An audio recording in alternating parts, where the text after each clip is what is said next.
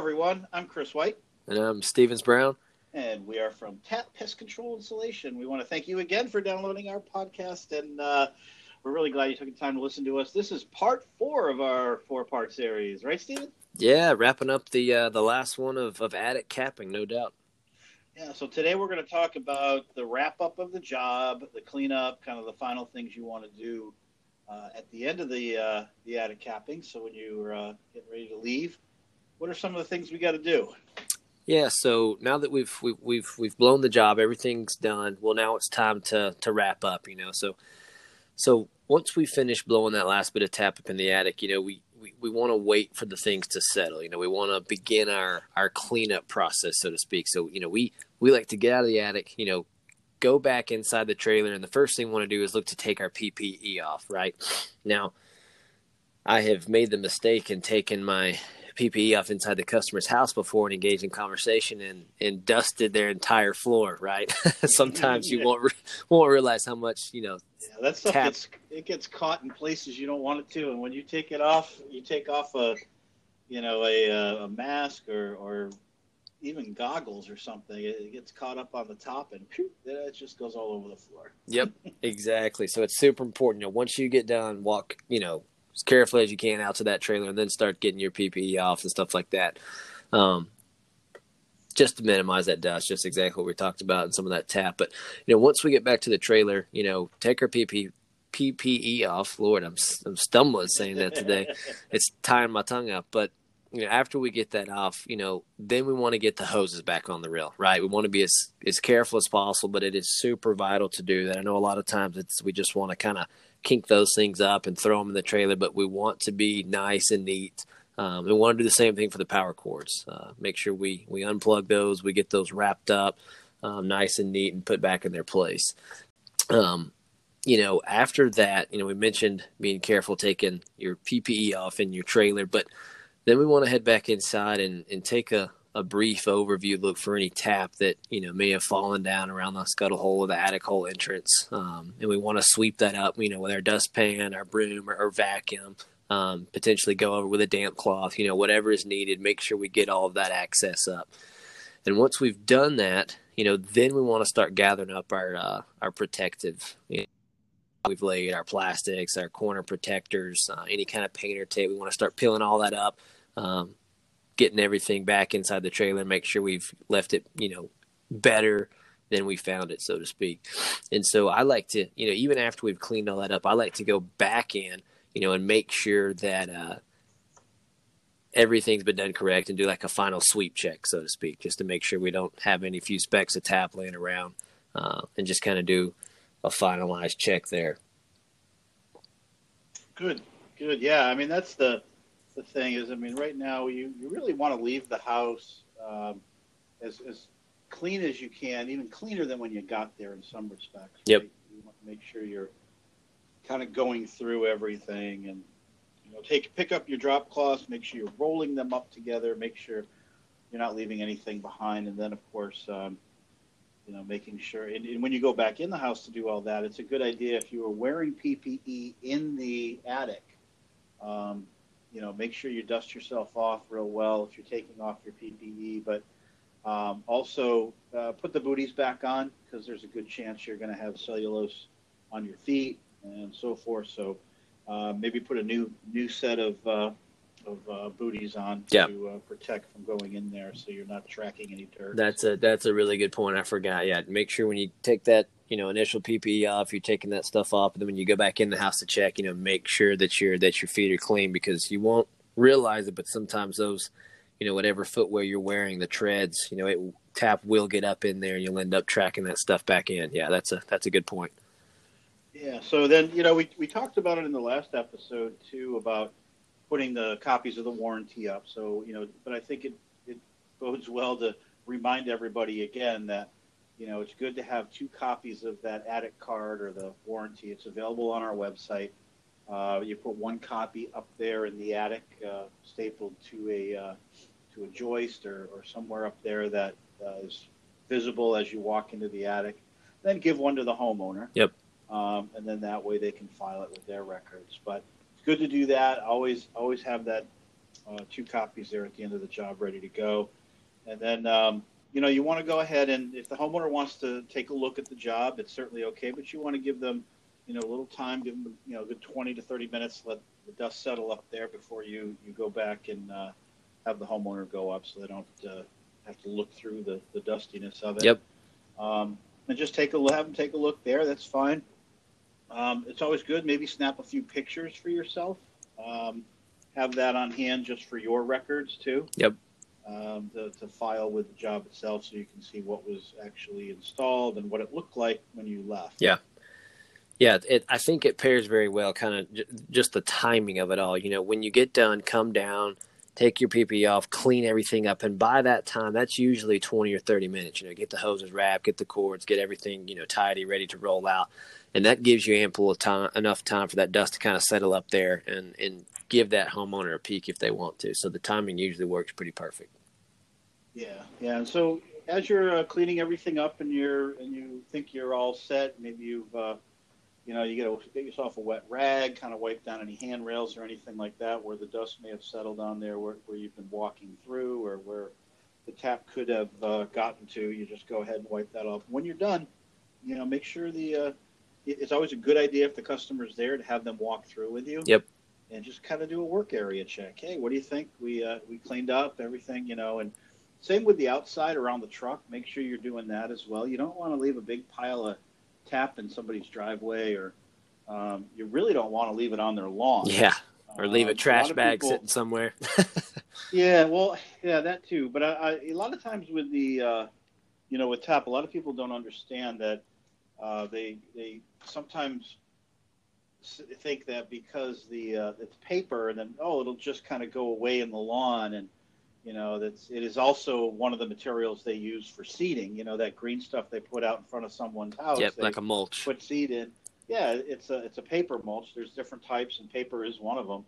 And they think, it'll be fine if I leave it in there. It just acts as a mulch, and that's actually not true. The borates that are in there, because it is a salt-like material, it's going to kill the grass. Yep. So, contrary to what you might think, don't leave it on someone's lawn. It will brown their lawn, and that's never a good thing either. So. You want to make sure you got a vacuum or your broom and you're in the hard surface and you vacuum all that up and get that out of there.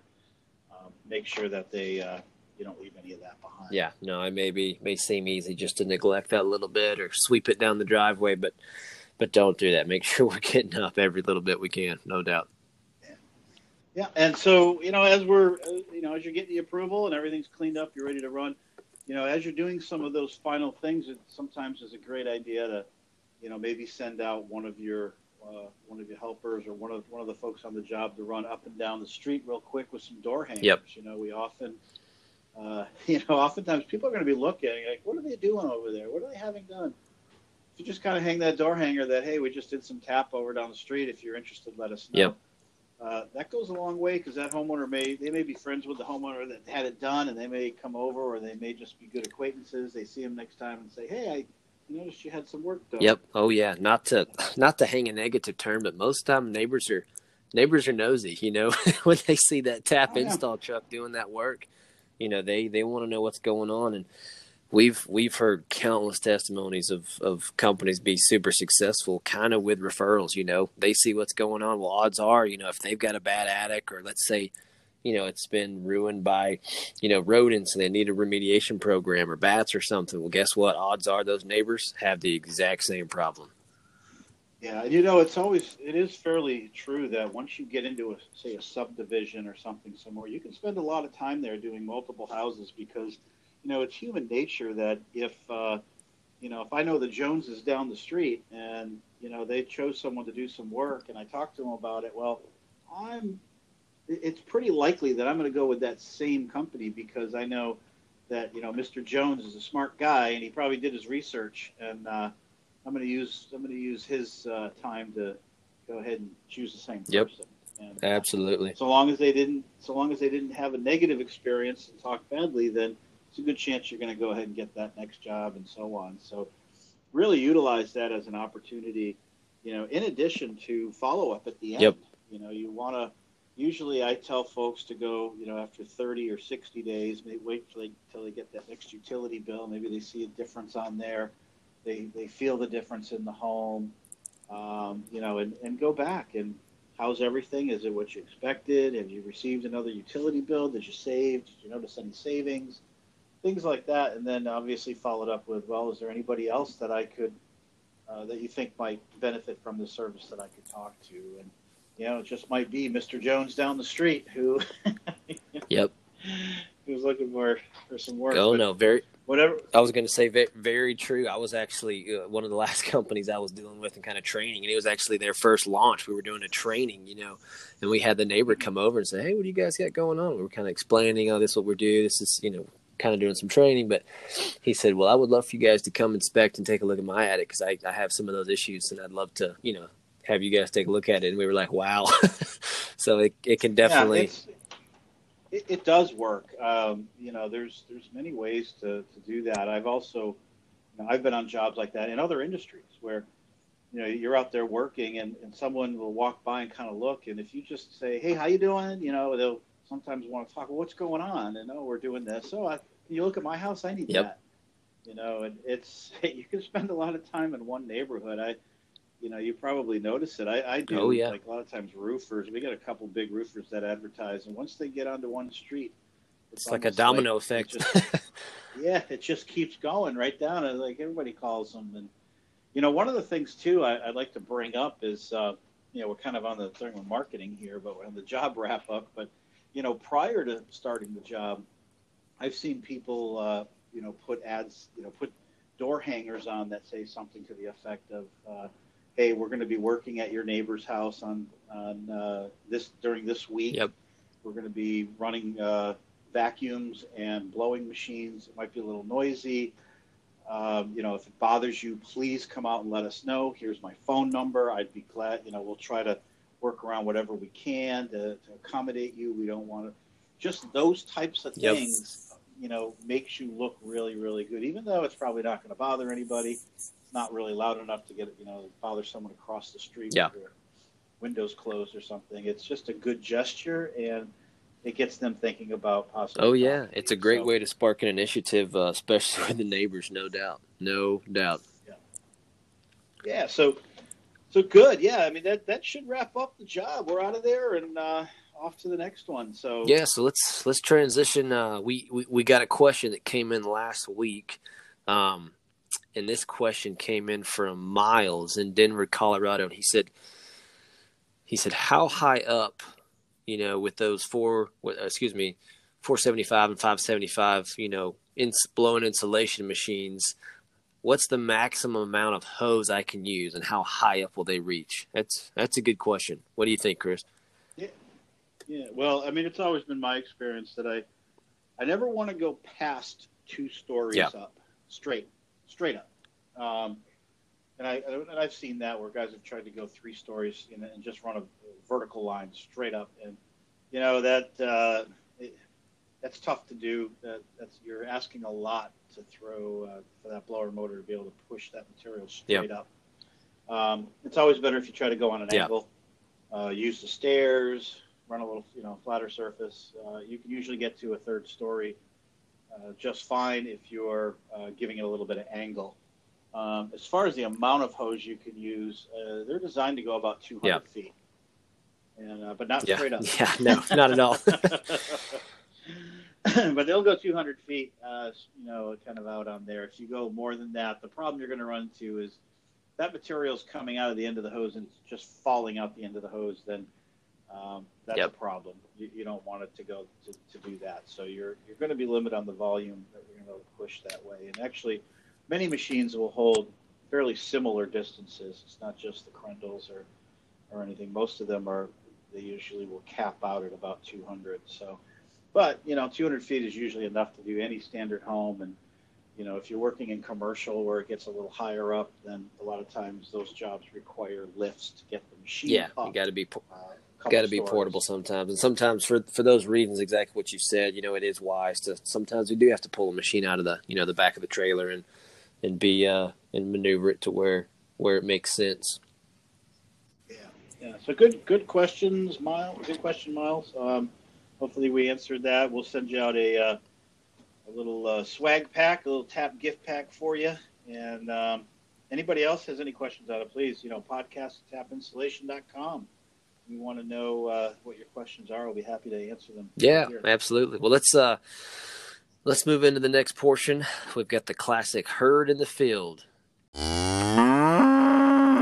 And again, these are some stories that either we've heard from folks like you or have experienced ourselves. And so, Chris, what do we have this week? We had blowing tap into a dark void. Was that one you had experienced? Yeah.